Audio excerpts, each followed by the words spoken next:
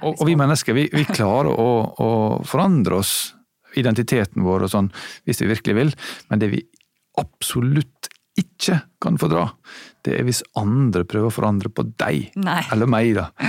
Du burde, ja, du burde. Ja, det digg. Ja, det burde jeg sikkert. Nei, det ikke sånn du tenker.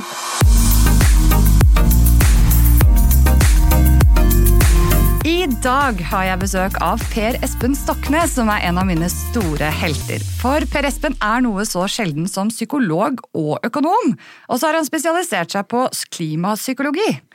Han har en fantastisk TED-talk som faktisk snart har 3 millioner views, og jeg visste med en gang jeg skulle lage denne serien at jeg måtte ha med Per Espen. Noe av det vi skal snakke om i dag nemlig noe av det jeg synes mest interessant. Hvis vi gjør noe vi selv synes galt, hvorfor gjør vi egentlig det? Men først, velkommen til en skikkelig digg fremtid, Per Espen. Kjempekoselig å være her, Hanne-Lene. Vi sitter her og liksom, det sånn fine lys over oss, og det liksom god stemning inn i desember, måte. Det nesten et lite telt. Ja. Men altså, jeg må spørre, kan man egentlig være klimapsykolog og fremdeles se lyst på fremtiden? Hvis du avhengig av optimisme, så har du en dårlig case. Men man kan ha rike liv, det ingen som vet helt sikkert hvordan det går, og jeg liker å tenke at det alt for sent å være pessimist, og de som absolutt 100% steiksikre på at dette her går skikkelig gærent, de har ikke nok kunnskap. Nei, for at ingen kan si det med 100% sikkerhet. Så jeg aner en liten positivisme her, at det kan gå. Ja, siden du begynner med den enden, så pleier jeg å si at optimisme og pessimisme, det litt som å se med enten venstre eller høyre øye. Det måter å se på, mer enn hva du ser. Og hvis du bruker begge øyne, hvis du både ser positivt og pessimistisk på det samtidig, så får du dybdesyn. Akkurat sånn som vi har 2 øyne fordi vi trenger dybdesyn. Og dem som bare tenker optimistisk eller bare tenker pessimistisk, det blir grunt, altså. Vi må, og heller ikke realist, fordi realister de bare opptatt av det de sikre på, men fremtiden grunnleggende usikker, og i det så finner jeg grunnlag for håp, fordi ingen av oss vet nøyaktig hvordan det går, og da det ekstra gøy og viktig å kjempe videre. Veldig godt sagt. Du har jo skrevet en bok som heter «Det vi tenker på når vi ikke tenker på global oppvarming». Hvorfor skrev du denne boken? Det begynte på mange måter med at jeg var aktiv i klimasaken i 10-15 år, og så ble den her store København-konferensen i 2009 i Copenhagen, som da ble omdøpt for anledningen til Hopenhagen, og så dro jeg ned dit, og så var vi med å heie og gikk i demonstrasjonstog, 100 000 stykk. Og så kollapset hele greia, fordi at det ble ingen avtale, og Hopenhagen ble til Nopenhagen. Nopenhagen der, altså. Ja. Og klimaengasjementet og saken bare forsvant ut av folks sinn. Det var også finanskrise da. Så alle de årene, og egentlig helt siden 1989, når jeg begynte å sjekke dette her, så har det vært en synkende trend, stort sett, selv om det har vært noen sånne bølger, sånn som i 2007 og 2008. Så jeg lurer på, jeg synes det er så rart at selv om forskerne og mediene hele tiden ble stadig tydeligere på hvor alvorlig dette var, så kobler folk mer og mer ut. Ok, så mer de snakket i mediene om at det klimakrise snart, vi må skjerpe oss, så ble folk mer og mer litt sånn apatiske, liksom. Ja, det viste meningsmålingene veldig tydelig. Ja. Og det kalte da det psykologiske klimaparadokset, som går på at jo sikrere forskerne ble, desto mer utmeldt ble folk flest. Veldig interessant. Ja. Og da tenkte du, da skal jeg løse dette, eller? Dette må jeg i hvert fall forstå mye grundigere. Hva dette her? Hvorfor det sånn? Og så gikk jeg da, og som man gjerne gjør hvis man forskerorientert, jeg skannet alle databasene på å se hvem som har gjort noe studier av det her. Jeg fant ca. 300-400. Stort sett av psykologer og sosiologer og sosialantropologer. Altså at det vitenskapen om hvordan mennesker reagerer på klimavitenskap. Det handler ikke om klimavitenskapen i seg selv, men om studier på hvordan mennesker tar det inn eller ikke tar det inn. Ja, så hvordan du reagerer når du leser at nå forskerne enige i at havet skal stige et eller annet. Ja. Hva skjer inni mennesket da, liksom? Nettopp. Nå smelter Nordpolen og havet kommer til å stige, og vi får millioner av flyktninger. Hva skjer da? Ja. Og heldigvis så var det, som sagt, mange gode studier, men jeg måtte antagelig være psykolog for å klare å forstå dem, eller for akademiker, fordi de var skrevet i et sånn veldig rart, abstrakt og statistisk språk, som folk flest og journalister ikke helt skjønner.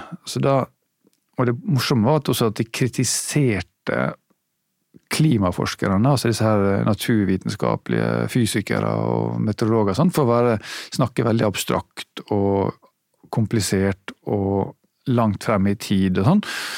Og så gjorde de akkurat det samme selv. Disse her klimaforskere-psykologene, at de publiserte i sånne obskure journaler med veldig abstrakt statistikk. Ok, så de som drev og forsket på hvorfor ikke klimakommunikasjon fungerer, klimakommuniserte dårlig selv? Helt korrekt. Helt korrekt. Det var det store paradokset, eller ironien i dette her. Ja. Det viser jo bare hvor utrolig vanskelig det da. Ja, for skal de få publisert i sånne journaler, så må det nesten være sånn. Men det ingen hadde gjort, da i alle fall, det var å sette sammen det på en måte som gjorde det tilgjengelig. Disse her gode forklaringene på hvorfor menneskene strever sånn med å ta inn klimakunnskapen. Og det gjorde jeg. Det var mitt nye. Jeg tok og syntetiserte eller forenklet alle de 300 artiklene til noen få slides. Og det virker som at det har truffet nerve. Det vitenskapelig, altså sosialvitenskapelig uangripelig. Altså det veldig tydelig konsensus der, altså enighet om hva disse barrierene i hjernen vår og jeg har klart å nå ut til mange, som du sier, 3 millioner har sett, og jeg har solgt over 10 000 bøker på dette temaet her. Så det har truffet nerve, og det er jeg veldig glad for. Og for de som ikke vet hvor mye bøker selger, det vet jeg, 10 000 innmari mye i dagens samfunn, og spesielt med en sånn type bok. Ja, det er veldig mye. Så det er kudos. Jeg skal selvfølgelig linke til den i episodeteksten, så hvis noen vil lese den, så anbefaler jeg det. Men vi skal snakke mer om den, fordi jeg er litt sånn, altså vi snakker jo det ene øyeblikket om at vi er veldig klimabekymret i landet, og vi vet jo nå at det er den saken som står høyest på den politiske agendaen, endelig. Og vi brøler mot Stortinget, men samtidig så planlegger vi jo sommerens charter og kjøper billigklær på salg. Ja, og Norge skal borre mer etter olje og lenger nord enn noen gang før. Ja, og da er det litt sånn, ja, dette handler jo om disse 5 psykologiske barrierene mot klimahandling som du har beskrevet i boken, men før vi går inn på de, hva er egentlig en klimahandling? Klimahandlinger er at vi legger om fra sånn som vi gjorde på 1900-tallet, hvor nesten alt var drevet av fossil energi, altså enten når du gjødsla en åker eller ga mat til en ku, eller om du skulle komme deg til et sted med bil, buss, ferge eller fly, eller hvis du skulle varme opp hus eller en industriprosess, så brukte alle gass, olje og kull. Så en klimahandling er at vi velger ut varer som har mye lavere fotavtrykk. Vi kan gjøre alle bygninger og prosesser mye mer energieffektive, altså vi bruker mindre energi. Og vi kan komme oss rundt omkring i verden uten at vi brenner fossile drivstoff. Så om du vil, det er en slags, kort og godt, en avvenningskur fra fossilavhengighet. Vi har alle vært litt som petroholikere, og klimahandling er litt som antabus da. Vi skal på rehab hele gjengen.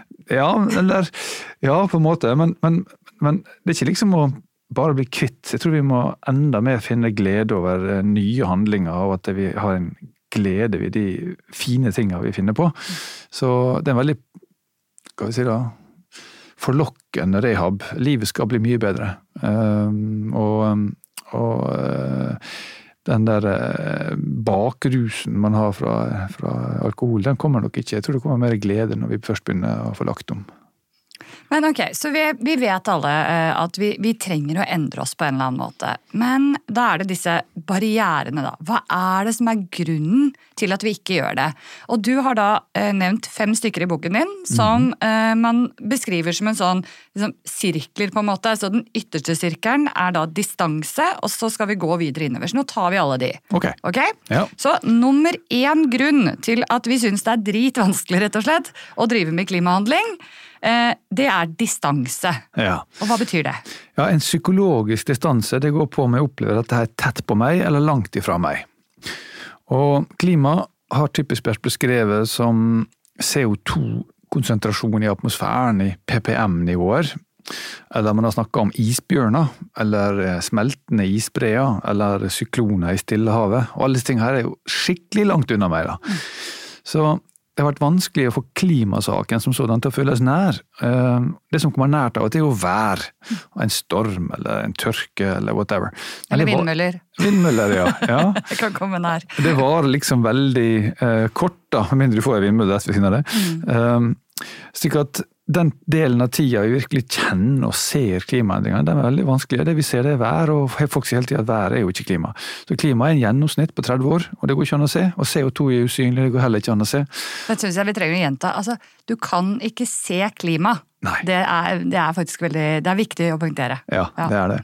Og i tillegg så det sånn at hvis jeg prøver å gjøre noen ting, så løser ikke det klimaproblemet, fordi at det globalt. Det planeten, og det århundreder, og det gigatonn, og det enormt svære ting. Og i tillegg så det sånn at de folka som egentlig er ansvarlige for å gjøre noe, sånn som statsledere og internasjonale forhandlere og toppledere i næringslivet og sånn, de har ikke noe særlig kontakt med å påvirke. Så også sosialt så det langt borte fra mitt påvirkningsområde. Og da det mange som føler at nei, det spiller ingen rolle hva jeg gjør. Og alt dette her da, det vi kaller distansering. Riktig. Så for å oppsummere, distanseringen handler om både at det for langt unna deg enten geografi eller tid til at du føler noe som slags ansvar og at du kan gjøre noe. Ja, også en sosial distanse da, til beslutningstagere og til de som lider av klimaendringene, flyktningene. De kjenner jo heller ikke. Riktig.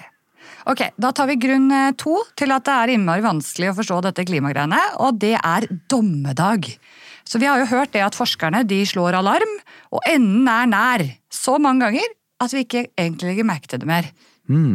Hvordan påvirker dette oss når vi hører dette gang på gang? Ja, det stort sett 3 responser forskerne har funnet. Det første en tilvenning. Så vi vet at, vi snakket litt om alkohol i sted, altså til å begynne med å ta 1,5 glass og kjenne at det lett brisen. Men når jeg drikker alkohol hver dag, så blir det jo mer og mer tilvant, og etter hvert må jeg ha 4 glass før jeg får samme nivå av. Og sånn det litt med klima også, at vi venner oss til å høre om det. Første gangen så ble jeg jo skremt, og kanskje litt skyldfølelse.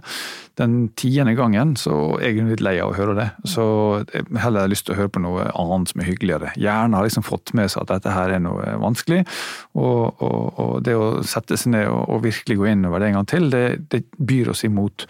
Så det fenomenet kaller vi tilvenning. Kan godt kalle det ulv-ulv-syndromet. Altså disse guttene som roper ulv så mange ganger, og den 10. gangen ulven faktisk kommer, så ingen som gidder hjelpe dem, for det var feil sist. Det ikke dette litt veldig mange kritiserer Greta Thunberg for? At liksom hun sier at jorden går under i morgen. Selvfølgelig sier hun ikke det, men veldig mange påstår at det det hun sier. Ja. Dette litt sånn dommedagsbekjempelse. De orker ikke å høre om det dommedaggreiene, for jorden skulle vel gå under i 2000 nå, tror jeg. Jo da, det sikkert i fjor også. Men... Ja da. Så det helt riktig. Så hvis man gjentar at nå går det til helvete for mange ganger, så begynner folk å ta, på fotballmetaforen da, vi sparker mannen i stedet for å sparke ballen. Men i helt tilfelle her så sparker de jenter da, i stedet for å sparke ballen. På 16 år. Ja. Yes, men vi skal bedre inn på det etterpå, men så har vi nummer 3, og det heter dissonans, og det altså mitt favoritt tema fra skolen. Dette lærte jeg om i 2007 i et fag som handlet om reklamepåvirkning og overtalelsesteori. Ja.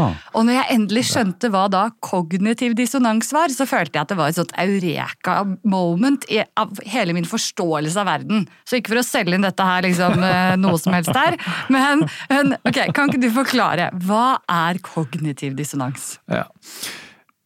Hvis du har vært åpen for klimavitenskapen og skjønt at CO2 skaper klimaendringer, og at min bilkjøring, flykjøring og kjøttspising skaper CO2-utslipp, så har jeg satt meg selv i en litt vanskelig situasjon. For nå vet jeg at CO2 skaper klimaendringer, og jeg vet at mine handlinger bidrar til det, og så med andre ord så kjenner jeg inni meg at nå bidrar jeg til å ødelegge kloden for mine barn og for andre og for de fattige. Og den indre skurringa som jeg kan kjenne inni meg da, at her er noe som ikke er særlig godt. Jeg tenker på klima, og her står jeg og fyller 60 liter diesel på bilen, eller jeg tenker på klima, men nå skal jeg jo bestille den ferieturen min til Hawaii eller Mallorca eller Bali eller hvor det nå er. Den skurringa, den spenninga inni meg da, det er den kognitive dissonansen. Så det går på at vi gjør noe som vi vet ikke er helt bra, og så føler vi et ubehag ved at ikke vi er konsistente, altså at jeg liker å tenke meg selv som et godt menneske, men nå ser jeg at jeg er med på å ødelegge. Så det truer litt sånn selvfølelsen min.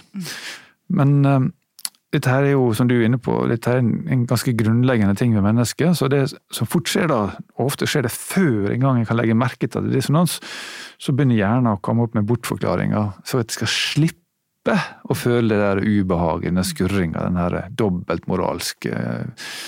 Det den da gjør, er typisk å finne noen andre som er litt verre. Sikkert jeg kan peke på noen andre, jeg kan si for eksempel at naboen min, han har en mye større bil enn det jeg har.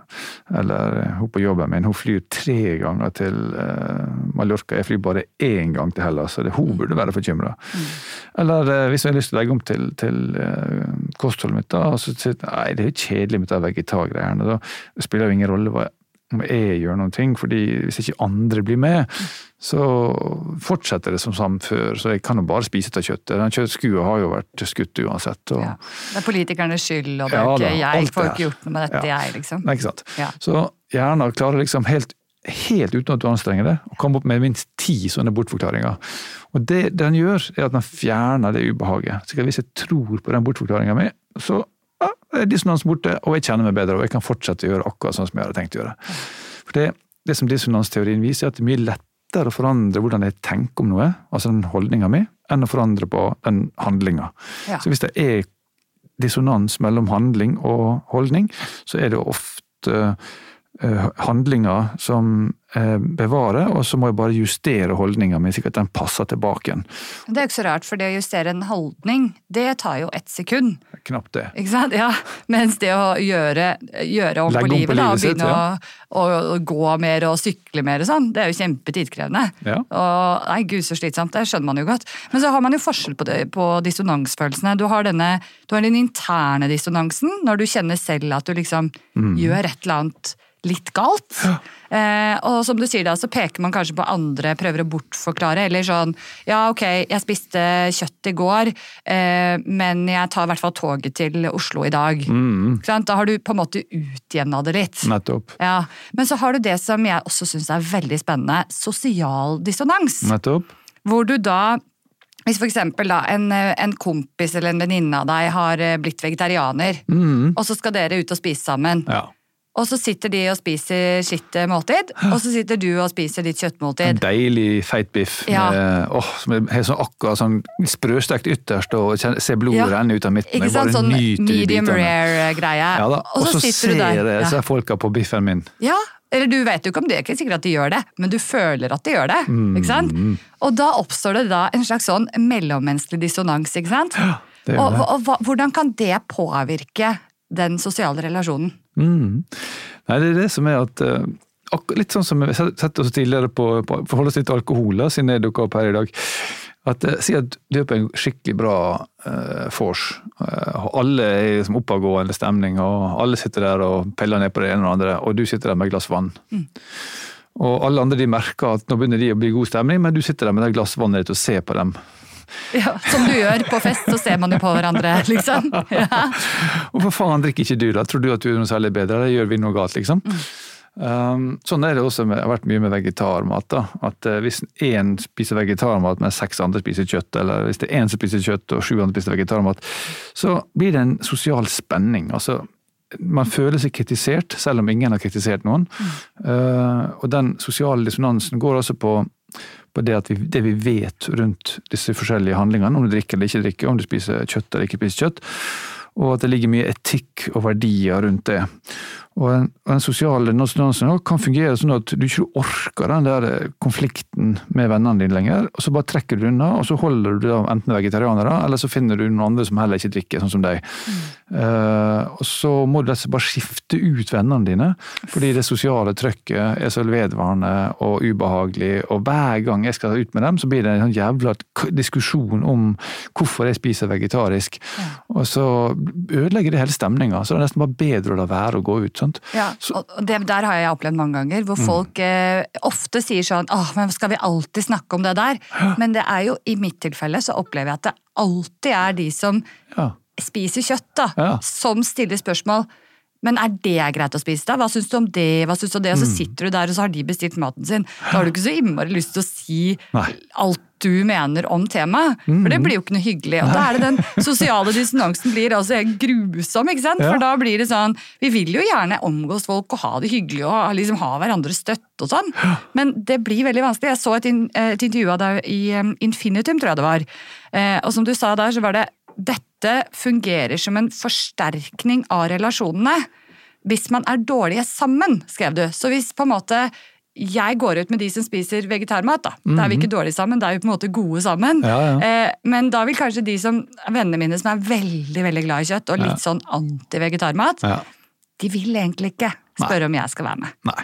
Da vil de heller ta med hun andre som bare, men du, vi får snappe han Helene det her da, og så kan de le litt av det, ikke sant? Og det er jo ganske trist når vi ser på det sånn. Men hvis de har en skikkelig sånn grillparty på lørdag kveld, han Helene, nei, vi dropper å invitere henne, fordi hun vil jo ikke, ikke sant? Skal hun komme de med sånn der sojapølse? Ja, det orker jeg ikke. Eller skal jeg liksom gå i butikken og prøve å kjøpe en planteburger som hun liker da, men så kjøper jeg kanskje feil, og så nei, det er enklere liksom bare å unngå et tema. Jeg snakket faktisk med en gammel kollega av meg som har et symøte som de hadde hatt i sånn mange år, sånn symøteklubb da, hvor de ikke søy, tror de bare spiste. Og så sa hun litt sånn til meg, nei, nå har vi fått en vegetarianer i klubben, vet du, så hun har sluttet å spise alt, og var litt sånn stolt av å fortelle det til meg da. Men hun får ikke noe spesialbehandling, altså vi lager ikke egen mat til henne. Så langt går det ikke. Og så ble jeg litt sånn, nei, så du ber inn gjester, men du lager bare mat til de andre? Hun får bare være med og ta med Ebegøy matboks, liksom. Det er litt spesielt, men det her er det er veldig spennende. Og så er det jo sånn at de fleste av oss, de lever egentlig litt sånn med hodet ned. Leste jeg her fra en som heter Jonathan Olofsgård om dette temaet, og prøver egentlig å finne den beste måten å unngå ubehag på. Nettopp. Og det traff meg veldig. For det sånn opplever jeg veldig mange. De blir sånn, nei, nå er det mulig konflikt her, jeg tror jeg bare trekker meg tilbake, jeg bare gjør sånn. Ikke sant? Så den kognitive dissonansen er veldig, veldig spennende. Men både på internt inn i hodenivå, men også mellom folk. Ja, den sosiale dissonansen. Men du nevnte det at dissonans kan egentlig være litt sånn skurring, kan vi kanskje overta, for det er et veldig dumt ord. Det er liksom veldig vanskelig. Dissonans, kognitiv dissonans høres veldig liksom teknisk ut. Ja, det gjør det, men det er egentlig skurring i pappen. Eller at det er en sånn sur tone, altså det er noe inni det som skurrer mot hverandre, det synes jeg egentlig er smått. Du føler deg dobbeltmoralsk, og det vil du ikke, så da prøver du å finne en eller annen utvei som gjør at du bare føler deg moralsk, eller at du lever i tråd med egne verdier. Bra, akkurat sånn er det. Perfekt. På kornet.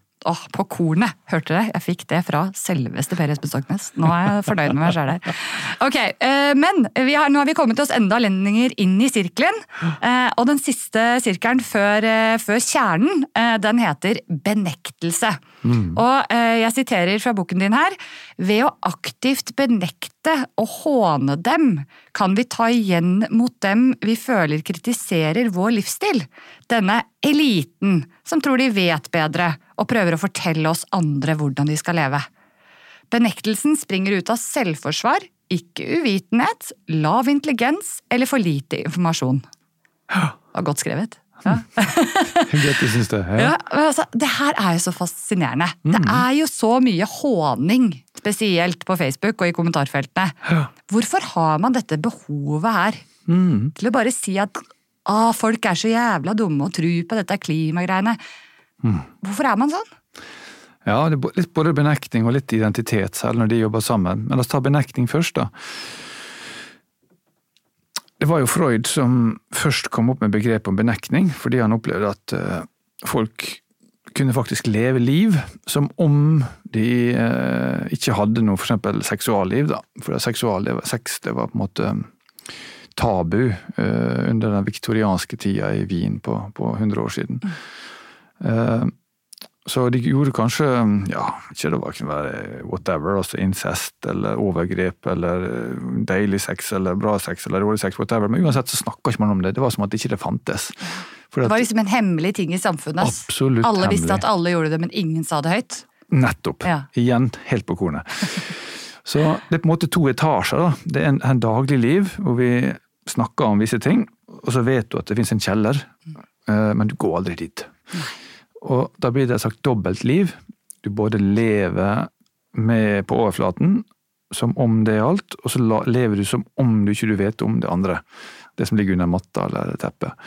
Og det er det som kjennetegner benekting, at det er en dobbel tilstand, og det er viktig å opprettholde sterke barrierer, altså indre vegger da, låse kjellerdøra, få et tungt teppe du kan koste under, slik at det som er der aldri kommer opp i nærheten. Ok, men mener du da at folk egentlig vet at de burde endre seg, at de ikke burde kjøre rundt med den der sportsbåten sin liksom, døgnet rundt hele sommeren, og den går sikkert på diesel, jeg vet ikke så mye om båter, kjent jeg nå, men at de egentlig vet at det er dumt, men fordi de har så sjukt lyst til å gjøre det, så bare benekter de at det egentlig er et problem. Ja, det er riktig, og så blir de enige med andre om at hvis det temaet kommer opp, så skal det latterliggjøres, eller det skal ties ihjel. Det er litt sånn som, nå nærmer vi oss jul, og jeg vet ikke hvorfor alkohol kommer inn der stadig vekk, men det er en fin parallell. Per Espen Stoknes er i julestemning. Jeg gleder seg til gløggen. Men si at det er noen i familien din som du vet har et alkoholproblem, eller at du har en kollega på jobb, og skal du på julebord, og vet at når han blir dritings, så, ikke sant? Det vet du, men det er ikke sikkert at det er så lurt å snakke med alle om det, eller hvis du får onkelen på besøk hjemme, så du setter frem alkohol i det hele tatt, vi bare ikke gjør det, så later vi som at ikke vi vet at han har ikke alkoholproblem, og så snakker vi om helt andre ting, og håper at det går bra.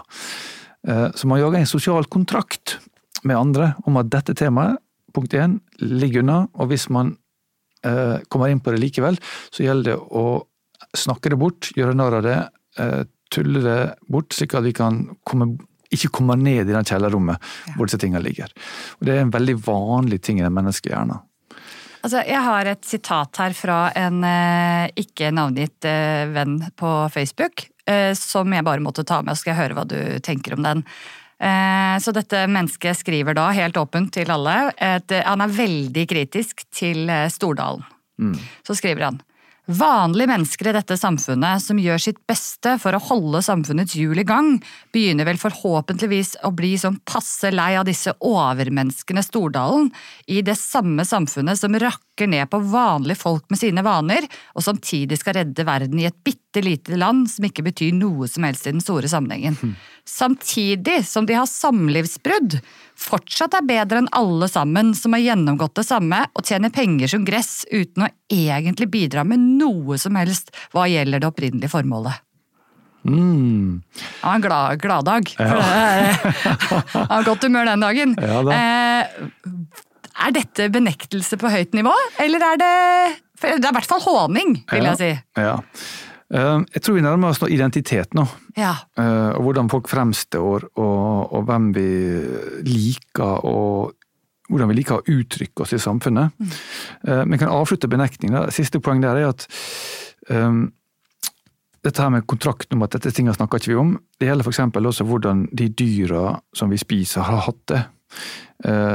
Så hvis jeg har sett en eller annen rapportasje om hvordan griser har det på grisefarmer for eksempel, eller hvordan det egentlig er å være kylling, og så setter jeg på at jeg har barna mine da, og skal servere noen pølse, eller jeg har grillet en kylling eller et eller annet, og så kan jeg si hvis jeg sier ikke til barna mine, her er pølse, bare ta den du. Vet du hvordan den grisen hadde det kanskje? Han så aldri lyset, og ble sparket og slått, og spiste bare elendig mat, og fikk aldri reise seg opp igjen etter at jeg fikk, hvis det var purka da, etter å ha født og ble holdt fast i jernbur hele livet. Det kjøttet der har hatt det, kommer fra et dyr som har hatt det skikkelig fælt, men bare spis det og kos det med den pølsa du. Det er sjukt billig pølse da. Ja, sjukt billig pølse. Ja, det er sjukt billig. Så det med benektning da, før vi går til identitet og det eksempelet ditt, det går på at alle kan vite hvordan disse dyra har hatt det, men vi har en kontrakt i samfunnet om at dette tingene snakker ikke om, i alle fall når vi spiser det kjøttet. Fordi at det er så ubehagelig at det foretrekker vi blir i kjelleren når vi skal kose oss med den pølsa, eller biffen, eller hamburgeren. Riktig. Ok, og da er vi over på identitet, som er den siste dimensjonen, ikke sant? Ja, fordi det er helt riktig, den 5. barrieren etter første var distanse, og så var det dommedag, og så var det dissonans, og nå har vi tatt benektning ganske grundig, og så kommer vi til identitet. Ja. Og identitet har med hvem liker å være i samfunnet, og mine verdier, hvordan jeg blir oppfattet av andre, men også av meg selv. Så identiteten er altså de tingene som er viktige for meg, hvordan det uttrykkes i samfunnet. Ja, i form av ting, hva du spiser, hva du sier, ikke sant? Ja, og hus og biler. Ja, og båter. Ja, for eksempel, nettopp. Så jeg uttrykker hvem jeg er, gjennom hvilken hytte jeg har, hvilken bil jeg har, hvilke klær jeg har, og hvordan jeg bor. Og veldig mye av livet vårt går med på å skaffe oss den identiteten, og fortsette å bygge opp rundt den, slik at den blir beundret av andre. Og da er det flere elementer i den. Det ene er alle har en stedsidentitet, for eksempel. Jeg er ålesunder. Selv om jeg bor i Oslo nå, så føler jeg at jeg er ålesunder, for det kommer fra Ålesund.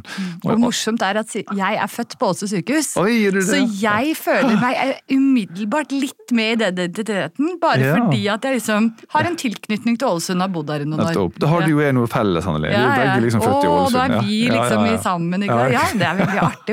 Sånt bare, da blir man så glad. Ja, der vet du. Ja. Da begynner vi å bygge en relasjon som er oss. Sant? Og det andre er at folk har en jobbidentitet. Det kan være psykolog, en annen jobber som kelner, en annen jobber som dataprogrammerer, vi har liksom, det kan være prest.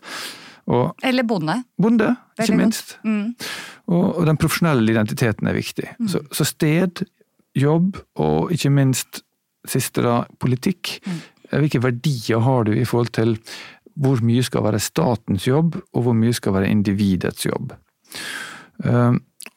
Og hvis du da er den oppfatningen om at staten bryter seg inn og kontrollerer alt for mye av hvordan vi lever med avgifter og skatter og reguleringer både på jobb og hjemme, og bestemme hvordan vi skal sortere søpla vår, og hva jeg får lov å kjøpe og ikke kjøpe og sånn.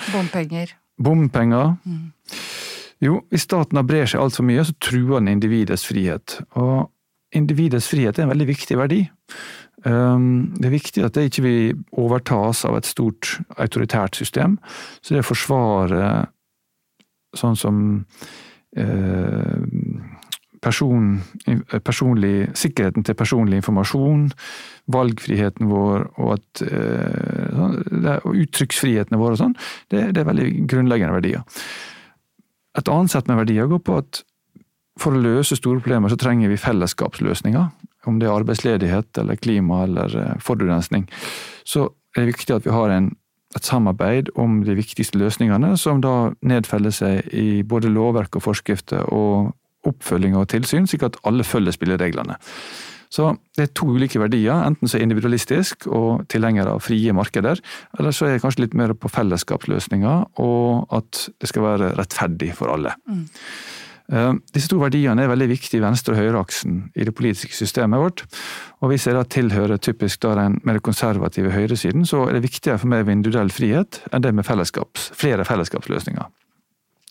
Og så kommer da klimafolk og dyrevernaktivister og vegetaraktivister og sier at nå må vi styre markedet, vi må skjære ned på folks mulighet til å fly og spise kjøtt og spise bil, og vi legger høyere avgifter på det, og flere bompenger og mer flyseteavgifter, begrensninger på antall flyseter for en fellesskapsløsning.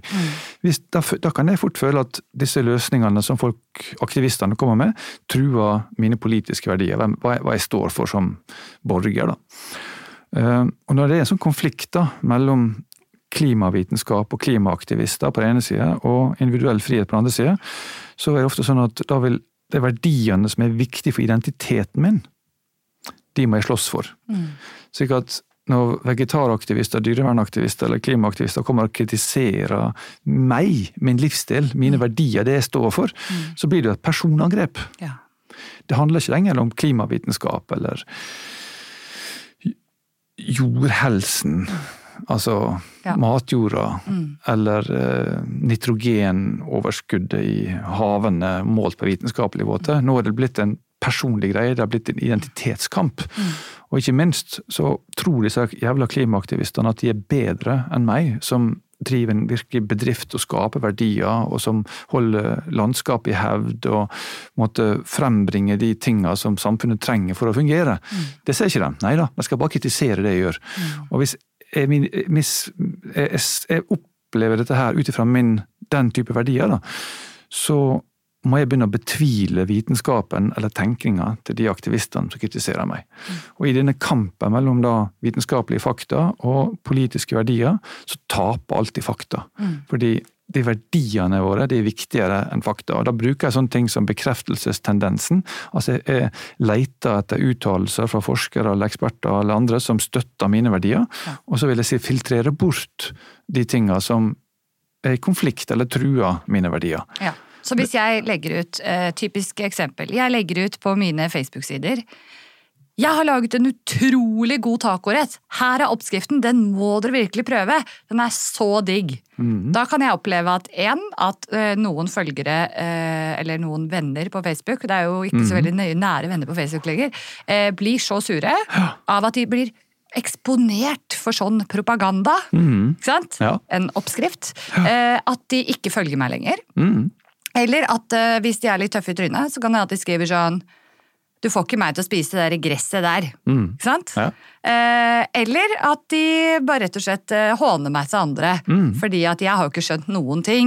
Tror vi Norge kom til å gro igjen hvis ikke vi hadde dyr, ikke sant? Så kommer de med sånne ting, og det er jo fordi det truer deres identitet, bare ved at jeg gir et alternativ til et middagsmåltid.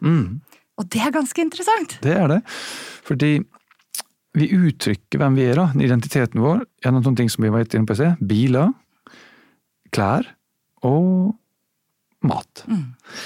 Så når jeg da har spist en ordentlig digg kjøttdeig-taco i alle år, og så kommer da Hanne Lene og sier at den her ordentlig digge bønnegreia her, gressgreia her, den skal...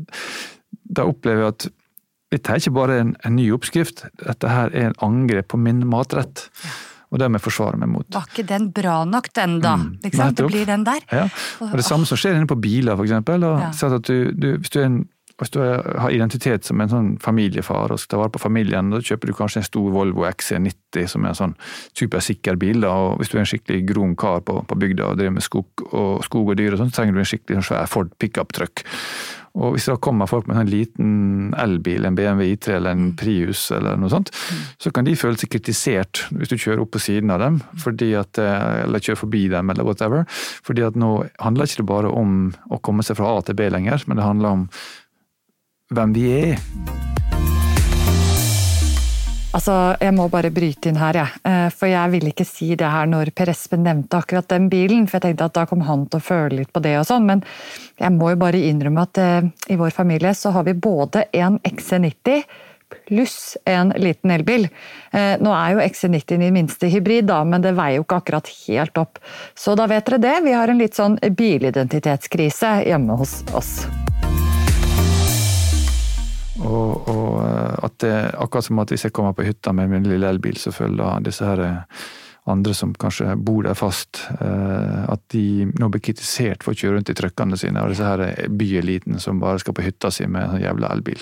Bare ved at du kjørte til hytta med den bilen du har valgt å kjøre, så kritiserer du altså resten. Sånn kan det bli. Og det så fascinerende. Men det jo litt sånn det med oss selv også. Altså, jeg har alltid vært den som, jeg har jobbet i klesbutikk i mange år, i studietida, ikke sant? Jeg synes det har vært gøy med klær, og liksom, jeg synes det gøy å ha på seg noe fint, og så det jo litt sånn nå at jeg prøver virkelig å ikke kjøpe noe særlig klær lenger, og veldig sånn, skal jeg kjøpe noe, skal jeg bruke det minst 30 ganger i løpet av 2 år, det liksom min regel da. Jeg skal innom kroppen i løpet av en måned, liksom, eller noe sånn. Og da det jo den der at man kan bli litt, ikke at jeg akkurat føler sånn altså, man kan bli litt redd for å miste seg selv, for da blir man jo plutselig ikke han Helene som hadde en ny fin vinterjakke, eller hun som hadde liksom det nye. Så jo det helt latterlig å bry seg om, men jeg tror det veldig mange som kjenner på det når man sier at ja, men slutt å kjøpe sånn billigklær på diverse butikker, for det ikke bra laget, og det holder ikke og sånn. Ja, men jeg vil ha noe nytt. Det jo liksom mitt lille kick i hverdagen, å få lov til å kjøpe meg 3 for 2 BH på H&M, jeg vet da søren jeg. Og det jo veldig rart.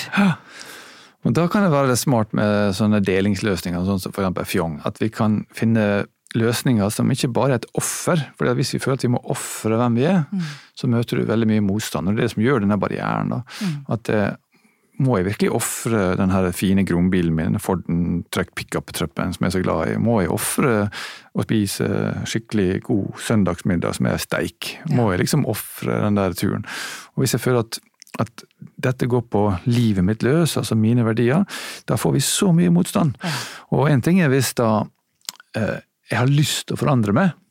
Du sier det på en måte at jeg får inntrykk av at du har lyst til å forandre det, du har lyst til å kjøpe litt mindre og bruke mer brukt. Jeg har definitivt gjort det. Ja, og vi mennesker, vi klarer å forandre oss, identiteten vår og sånn, hvis vi virkelig vil, men det vi absolutt ikke kan fordra, det hvis andre prøver å forandre på deg, eller meg da. Du burde. Ja, du burde. Ja, det digg. Ja, det burde jeg sikkert. Nei, det ikke sånn du tenker. Jeg vet ikke hvordan det med dere, men altså, kanskje har du hatt en partner, Hanne Lene, eller at hvis du har en partner, og så jeg har også opplevd det, og så hender du at en partner gjør noe som ikke helt bra da. Du kan reagere på feil måte, eller kler seg på en litt dum måte, og kanskje du heller snakke litt mer sånn, og ikke på den måten, eller kanskje du... Jeg hører mannen min ler hele veien fra Drammen her nå, fordi dette ganske kjent. Og hvordan erfaringen da, hvis du prøver å forandre på noen andre, partneren din for eksempel, det særlig stor suksessrate der, eller? Nei, jeg kommenterer ikke det, nei. Jeg gjør ikke det veldig god taktikk. Jeg kan kommentere det på min måte da. Jeg har hatt veldig liten suksess med å prøve å forandre på partneren min. Ja. Nei, det jo sånn. Det med stort sett skjer at man får en mye sterkere forsvar tilbake. Altså hvis du prøver å dytte på forsvar til den andre, så kommer det bare motstand mot forandring dobbelt så sterkt tilbake. Ja, nei, min mann pleier ofte å si sånn, ja, men skal vi ikke gå og legge oss nå? Klokka jo da skal jeg i hvert fall ikke gjøre det. Nei, det liksom, så han bare, jeg gidder ikke å si mer, fordi du bare går lett i lås, så får bare møte meg selv i døra der. Ja. Yes, nei, men det var de 5, og de jo kjempeinteressante. For å bare oppsummere de, så det da altså distanse, det at vi føler det for langt unna oss i geografi, eller tid, eller ansvar på en eller annen måte. Vi synes det veldig vanskelig å forholde oss til sånn dommedagsprofetier. Vi opplever veldig kognitiv dissonans, altså det skurrer i topplokket hvis vi egentlig vet at vi gjør noe gærent, så da tar vi rett og slett og bare bestemmer oss for at vi ikke synes det så gærent likevel. Vi prøver å benekte det at dette egentlig et problem, og snakke litt ut mot eliten. Og hvis dette går på true vår identitet, da gidder vi ikke å gjøre det. Ja, men da jo spørsmålet hvordan man skal deale med det her da. Ja. Og jeg lurte litt på, ok, så hvis man en person som har kuttet ut kjøtt for eksempel, eller ønsker da bare å redusere mengden man spiser, og så man ute med jobben, og så sitter du under middagen da, så sier noen, hvorfor spiser du ikke kjøtt egentlig? Hvordan skal man svare på det da, uten å utløse alle disse negative tingene hos alle rundt bordet? Jeg tror den beste måten å snakke om gleden din. Jeg synes det så godt, liksom. Ja. Det? Ja. Eller altså, jeg husker en periode jeg også la om fra konvensjonelt kosthold til, jeg ikke helt vegetarianer, men mye mer sånn syre-base-balanse da, og da blir det jo mye mer grønnsaker. Og når du har spist stort sett forskjellige grønnsaker i en periode, så begynner du å få en ny sånn nyanse i munnen. Det å kjenne liksom forskjellen på en brokkoli fra en annen, eller å finne en ny sånn oppdagelse av den krydderblandingen med den bønnene, og hvordan det åpner seg hele nye smaksuniverser, og fascinasjonen med planteriket, alt fra blomster som vi kan bruke til forskjellige krydder, og kombinasjoner av plantebaserte. Det så utrolig mye spennende. Så jeg tror det var svagt noe sånn som at det åpnet seg helt nye smaksuniverser for meg, etter at jeg begynte å droppe den konvensjonelle maten. Så i stedet for å snakke om grunner til å spise det, så prøver du å snakke om bare matgleden ved å spise det. Ja, fordi ingen kan kritisere din opplevelse. Nei. Så hvis du snakker om din opplevelse av maten, så det et faktum. Men hvis du da sitter rundt julebordet da, det mange som, altså, da mener jeg selve julaften, du har familien, du har onklene, du har bestemor og sånn, veldig mange litt eldre blir jo litt sure når de hører dette her. Det blir det. Skal du ikke ha, liksom, dette jo vår felles tradisjon, skal du ikke spise ribba, du som alltid har vært så glad i ribba? Da det jo ikke så lett å sitte der med en sånn, kanskje du har til og med kjøpt noen sojapølser liksom, og har samme tilbehøret. Du kan ikke, jeg synes bare denne sojapølsen så innmari mye bedre. Altså, det funker jo ikke helt. Nei, hva skal man si da uten at det blir sånn dårlig julestemning? Jeg tenker at det viktig at de får bekreftet at relasjonen oss imellom bra. Så i den grad du kan si noe om at det deilig med den lukta av jul, og på en måte, jeg husker den deilige lukta av ribba, og det gir ikke mer noe særlig glede å spise akkurat den ribba lenger, men jeg nyter akkurat den maten her. Så det å bekrefte at de har verdi, at du ser verdien i den tradisjonen de tror på, og det at det finnes flere veier å gå som attraktive. Jeg vil ha prøvd å dvele ved det da. Men når onkel Arne da kommer, og så tar han gaffelen sin med en sånn sprøstekt svor, og så tar han liksom og vifter den opp i nesa di og bare, du sikker på at du ikke vil ha litt da? Altså, det blir fort dårlig stemning da. Det blir fort veldig dårlig stemning. Hva skal du gjøre da? Ja, nei, si det. Jeg har akkurat den har ikke jeg opplevd. Du har ikke fått svor under nesa før? Da må jeg ha litt tenkepause. Nei, altså, hvis du kan si noe hyggelig om onkel Arne da, bare liksom ikke gå på den kroken fisk. Altså, det jo et forsøk på å terge det opp, sant? Og det å altså han jo litt utrygg på seg selv når han gjør sånne ting. Så det da å trygge han at så hyggelig at du liker den svoren, liksom. Det fint. Vet du hva, Arne? Jeg synes det så koselig at du her på julaften, og jeg synes det hadde vært trist om jeg skulle spist opp denne maten som jeg vet du elsker så høyt, så den skal du få lov til å ha for deg selv. Ja, du visste det jo, Anne-Lene. Går det å si det sånn? Ja, men du fikk meg inn på tanken. Jeg kan liksom prøve det. Det veldig god sånn diplomatskole her, kjenner jeg. Men vi må også raskt innom skambegrepet. Kjenner du på noe klimaskam? Jeg jo psykolog og jobber mye med skam, også klinisk, så jeg vil nok ikke bruke det begrepet klimaskam, eller flyskam, eller kjøttskam, eller sånne ting, fordi det setter opp veldig sånn polariserende situasjoner, og ikke minst så vi i en såkalt prestasjonskultur, vi vokste opp med at vi skal være flinke på skolen, vi skal gjøre sånn som andre forventer av oss, og mange av oss har tilpasset livet vårt i tråd med andres forventninger, og når ikke vi klarer å leve opp til andres forventninger, eller klarer å leve opp til egne forventninger, så skammen der. Så det mange som føler seg litt sånn der imposters, eller man skammer seg over å ikke ha fått til ting, eller blitt så bra som man skulle bli. Ja, det bedragersyndromet. Ja. Her må vi nesten ta en liten stopp ved dette begrepet, for bedragersyndromet kanskje ikke så kjent for alle. Bedragersyndromet nemlig et psykologisk fenomen som handler om at man føler på et litt sånn ubehag i forhold til egen suksess, akkurat som at du ikke fortjener det, og at du har lurt alle sammen.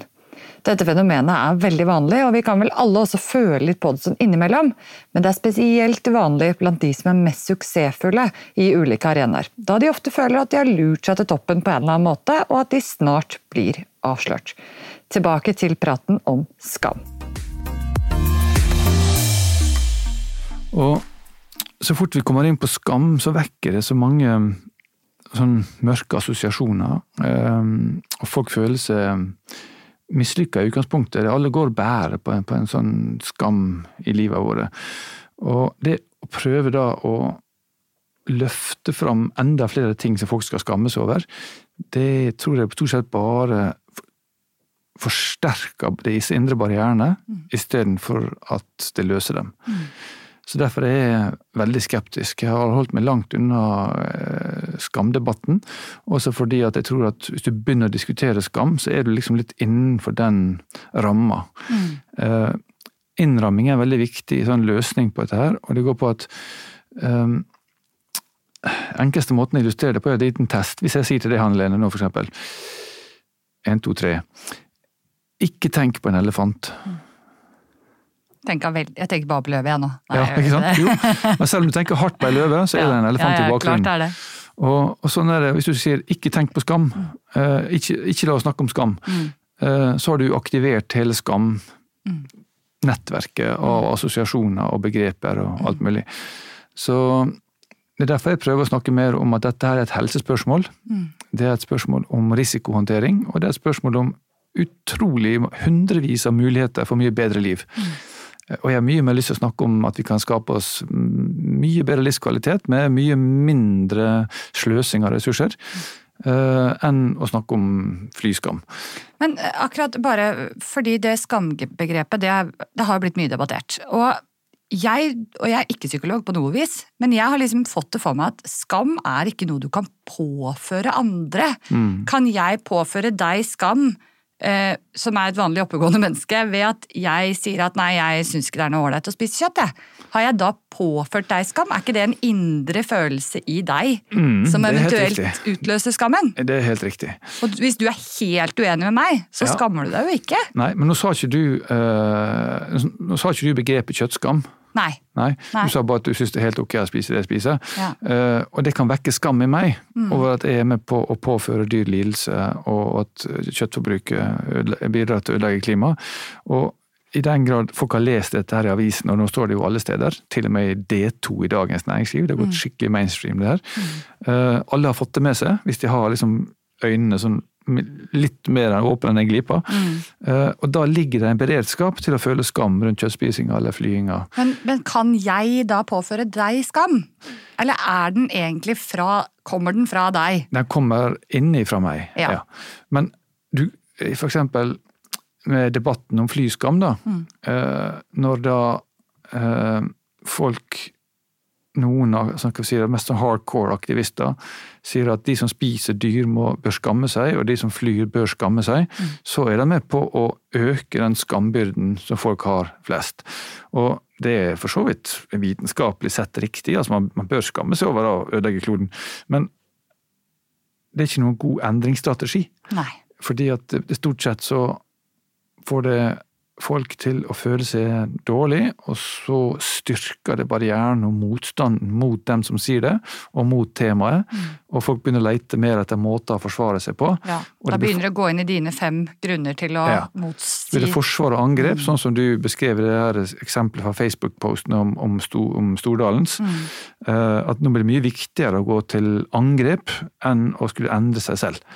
Så skam skyld og frykt, alle de følelsene, de der i utgangspunktet, men stort sett så virker de passiviserende. Ja. Så hvis du går til en psykolog, så noe av den største motstanden mot forandring, det at jeg allerede føler meg full av skyld og frykt og gjerne skam. Og det å ta fram dette her, slik at andre skal se disse mørke følelsene inni meg, det truende, det vanskelig, og stort sett så får jeg bare lyst til å skjule dem og fortsette som før. Og da det jo litt den kognitive dissonansen. Du kjenner på skammen, og så må du finne ut, skal jeg egentlig skamme meg? Nei, jeg orker ikke å skamme meg, og da blir du heller finne på noe annet, og så det ikke noe vits å skamme seg over, og så håner du kanskje litt de som gjør det. Ja, og så får du sånne reaksjoner, sånn som fra petroleumsbransjen, at jeg stolt oljearbeider. Ja. Jeg støtter den norske bonden. Ja, det gjør jeg jo. Ja, jeg stolt bonde. Ja, ikke sant? I motsetning til de som spiser grønnsakene som de produserer. Ja. Nemlig. Men hvorfor gjør ikke politikerne mer da? Du har jo vært på Stortinget, og du vara nå også? Jeg fortsatt vara, man vara i 4 år, men jeg ikke møtende. Nei. Sikkert nå det Une Bastholm, som partilederen for MDG, som møter for meg, og hvis hun blir syk, så må jeg inn på Stortinget. Riktig, men fra ditt perspektiv, hvorfor gjør ikke politikerne mer med dette? I 20 år så har det vært sånn at når politikerne ser på hvilke saker det som det viktigste for folk, så har det vært ting som økonomien, arbeidsledighet, innvandring, helse, eldreomsorg, utdanning, you name it, og så kom klima langt ned på lista. Vi i en helt ny situasjon nå i 2019. Det har vært en voldsom bølge av klimaengasjement det siste året, ikke minst drevet fram av klimastreikerne og heltinnen min Greta Thunberg. Så nå faktisk for første gang i historien klima oppe som den viktigste saken.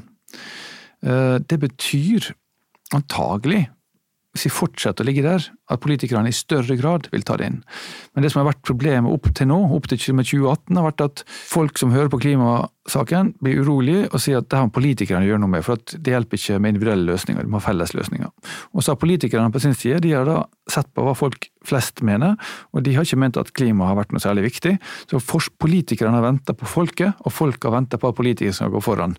Det har vært en sånn ond sirkel, som vi kalt for styringsfellen i litteraturen, og det har gjort at hvis da politikerne tenkte på å foreslå for eksempel en solid avgiftsøkning på bensin eller bompenger, så har de opplevd at da kommer folket ut og vil kaste dem, da mister velgerne sine. Så da gjør ikke de jobben sin. Så politikerne har ikke hatt støtte i folket til å gjennomføre de omfattende grepene som vi vet løser klimautslippene på politisk nivå. Og dermed så har det vært hverken borgere eller folk flest, eller politikere sin feil, de har bare gått og ventet på hverandre.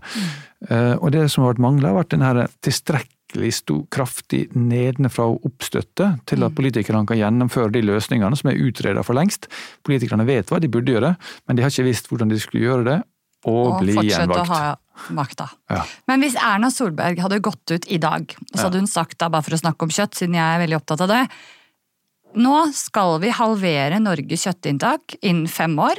Vi skal gjøre det på en måte som gjør at bøndene, vi får like mange bønder, men de skal halvere produksjonen sin. Og de skal få like mye betalt, men vi skal spise mindre av det, og vi skal øke da inntaket av sunne råvarer, som gjør at vi møter mer Helsedirektoratets kostråd. Ja. Hva tror du hadde skjedd med hennes velgere? Høyre jo imot formynderstaten, så høyrevelgere vil typisk si at det opp til folk flest å velge den maten de har lyst på, og det ikke politikernes oppgave å bestemme hva folk skal spise. Men det gjør vi allerede ved at vi subsidierer med 26 milliarder i året. Ja. Så da snakker de jo mot seg selv. Det gjør de, men det jo hele poenget med politikk, at du skal si ting som velgerne dine gjenkjenner. Så veldig mange velgere vil ha følt seg kritisert, at de sier, skal ikke vi ha kjøttkakene på søndag heller nå, da hva det du snakker om? Skal vi halvere antall kjøttkaker vi spiser? Skal politikerne begynne å bestemme hva vi har på fatet vårt nå da, kanskje? Du tror ikke hun hadde sittet lenge i regjering hvis hun hadde sagt det? Jeg hadde jo håpet det, at folk flest i Norge ville ha sagt at ja, dette er en vinnersak. Nå skal jeg stemme Høyre fordi Erna sier akkurat det. Realismen i det nok veldig tynn. Ja, tror jeg. Dessverre, altså. Men vi skal gå gjennom noen myter etterpå, men det gjør vi og viser i sosiale medier. Men helt til slutt, så før vi sier takk for i dag, så lurer jeg på, hvis du var sjef i verden for 1 dag, og kunne gjøre hva du ville for at verden skulle bli grønnere, eller at vi nådde klimamålene, eller hva du nå vil, eller at det ble vokste sjokolade på trær, hvis det er det du ønsker, hva ville du gjort da? Vi vet jo løsninger, og det er å få på plass høy nok CO2-pris på utslipp. Så hvis den ble satt til ca. 1200 kroner tonnet på den ene dagen, altså 1200 kroner i avgift på CO2-utslipp, og så jevnt økende si med 3-5% per år, hvis jeg hadde innført den regelen. Og så måtte jeg ha samtidig innført en regel om at mye av den pengene skal gå tilbake til utdanning av kvinner, særlig i fattige land, og at resten tilbakebetales til folk flest, enten helt flatt eller med en vekting mot de fattige. Så hadde jeg løst 2 ting på en gang, både sosial ulikhet, jeg har 3 ting på en gang, både sosial ulikhet, befolkningsutvikling og klimaproblemet. Så det er den ene smarte tingen å gjøre. Så CO2-avgiften opp på et decent nivå med en økning på 3-4% årene fremover. Ja. Det går stupa utslippene, og det å fortsette å produsere masse kjøtt på billig kraftfôr, det blir umulig. Og da vil du se en rask overgang til mer plantebaserte løsninger, samtidig som det blir en rask overgang til elbiler, samtidig som at det blir mye vanskeligere å fly så mye som vi gjør. Og det vil vri om omstillingshastigheten i hele økonomien 3 ganger så raskt som i dag. Ok, jeg stemmer på deg. Det er greit. Jeg skal gjøre det. Jeg vil avslutte med noe fra boken din. Det var noe jeg synes var så fint, og jeg er egentlig ikke sånn veldig poetisk, men dette synes jeg var veldig fint. Du skrev nemlig en hilsen til meg, og så skrev du «Se kapittel 17». Nå i dette kapittelet så snakker du om luften som vi puster som vårt fellesskap. Og der var det 2 ting jeg bet meg merke som jeg gjerne vil trekke fram. Du skriver «Når jeg trekker mitt siste åndedrag, vil den lille vinden som virvler rundt i lungene mine, og blodet mitt returnere for godt til den større vinden rundt meg og de større virvlene i skyene og himmelen». Ja. Veldig fint, altså. Og det traff meg, for jeg har aldri tenkt helt på det at vi deler jo alle felles luft, og at det som nettopp var i mine lunger, nå er i dine. Og det handler jo selvfølgelig da veldig om dette CO2-slippet vi driver med, og hvordan vi ødelegger atmosfæren vår. Og det er jo vårt fellesskap på alle nivåer. Vi er intimt sammenknyttet i luften. Veldig, veldig fint altså. Og etter dette så snakker du da også om den håpløsheten som mange føler, og om hvor små vi er i den store sammenhengen. Så jeg skal bare lese opp det også.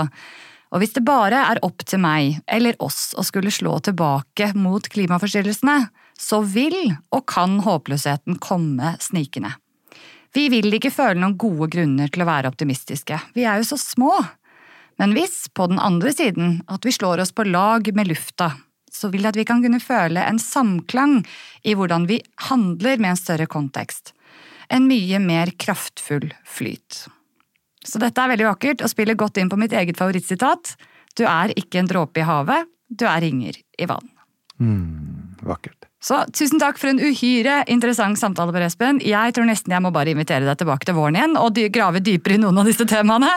Og vil du følge Per Espen i sosiale medier, så finner du han under Stocknes, og som alltid finner du meg under Hanne Lenes Vegetar. Bli gjerne med i Facebook-gruppen Vegetarentusiaster om du ønsker matinspirasjon, og sjekk hannelene.no for oppskrifter.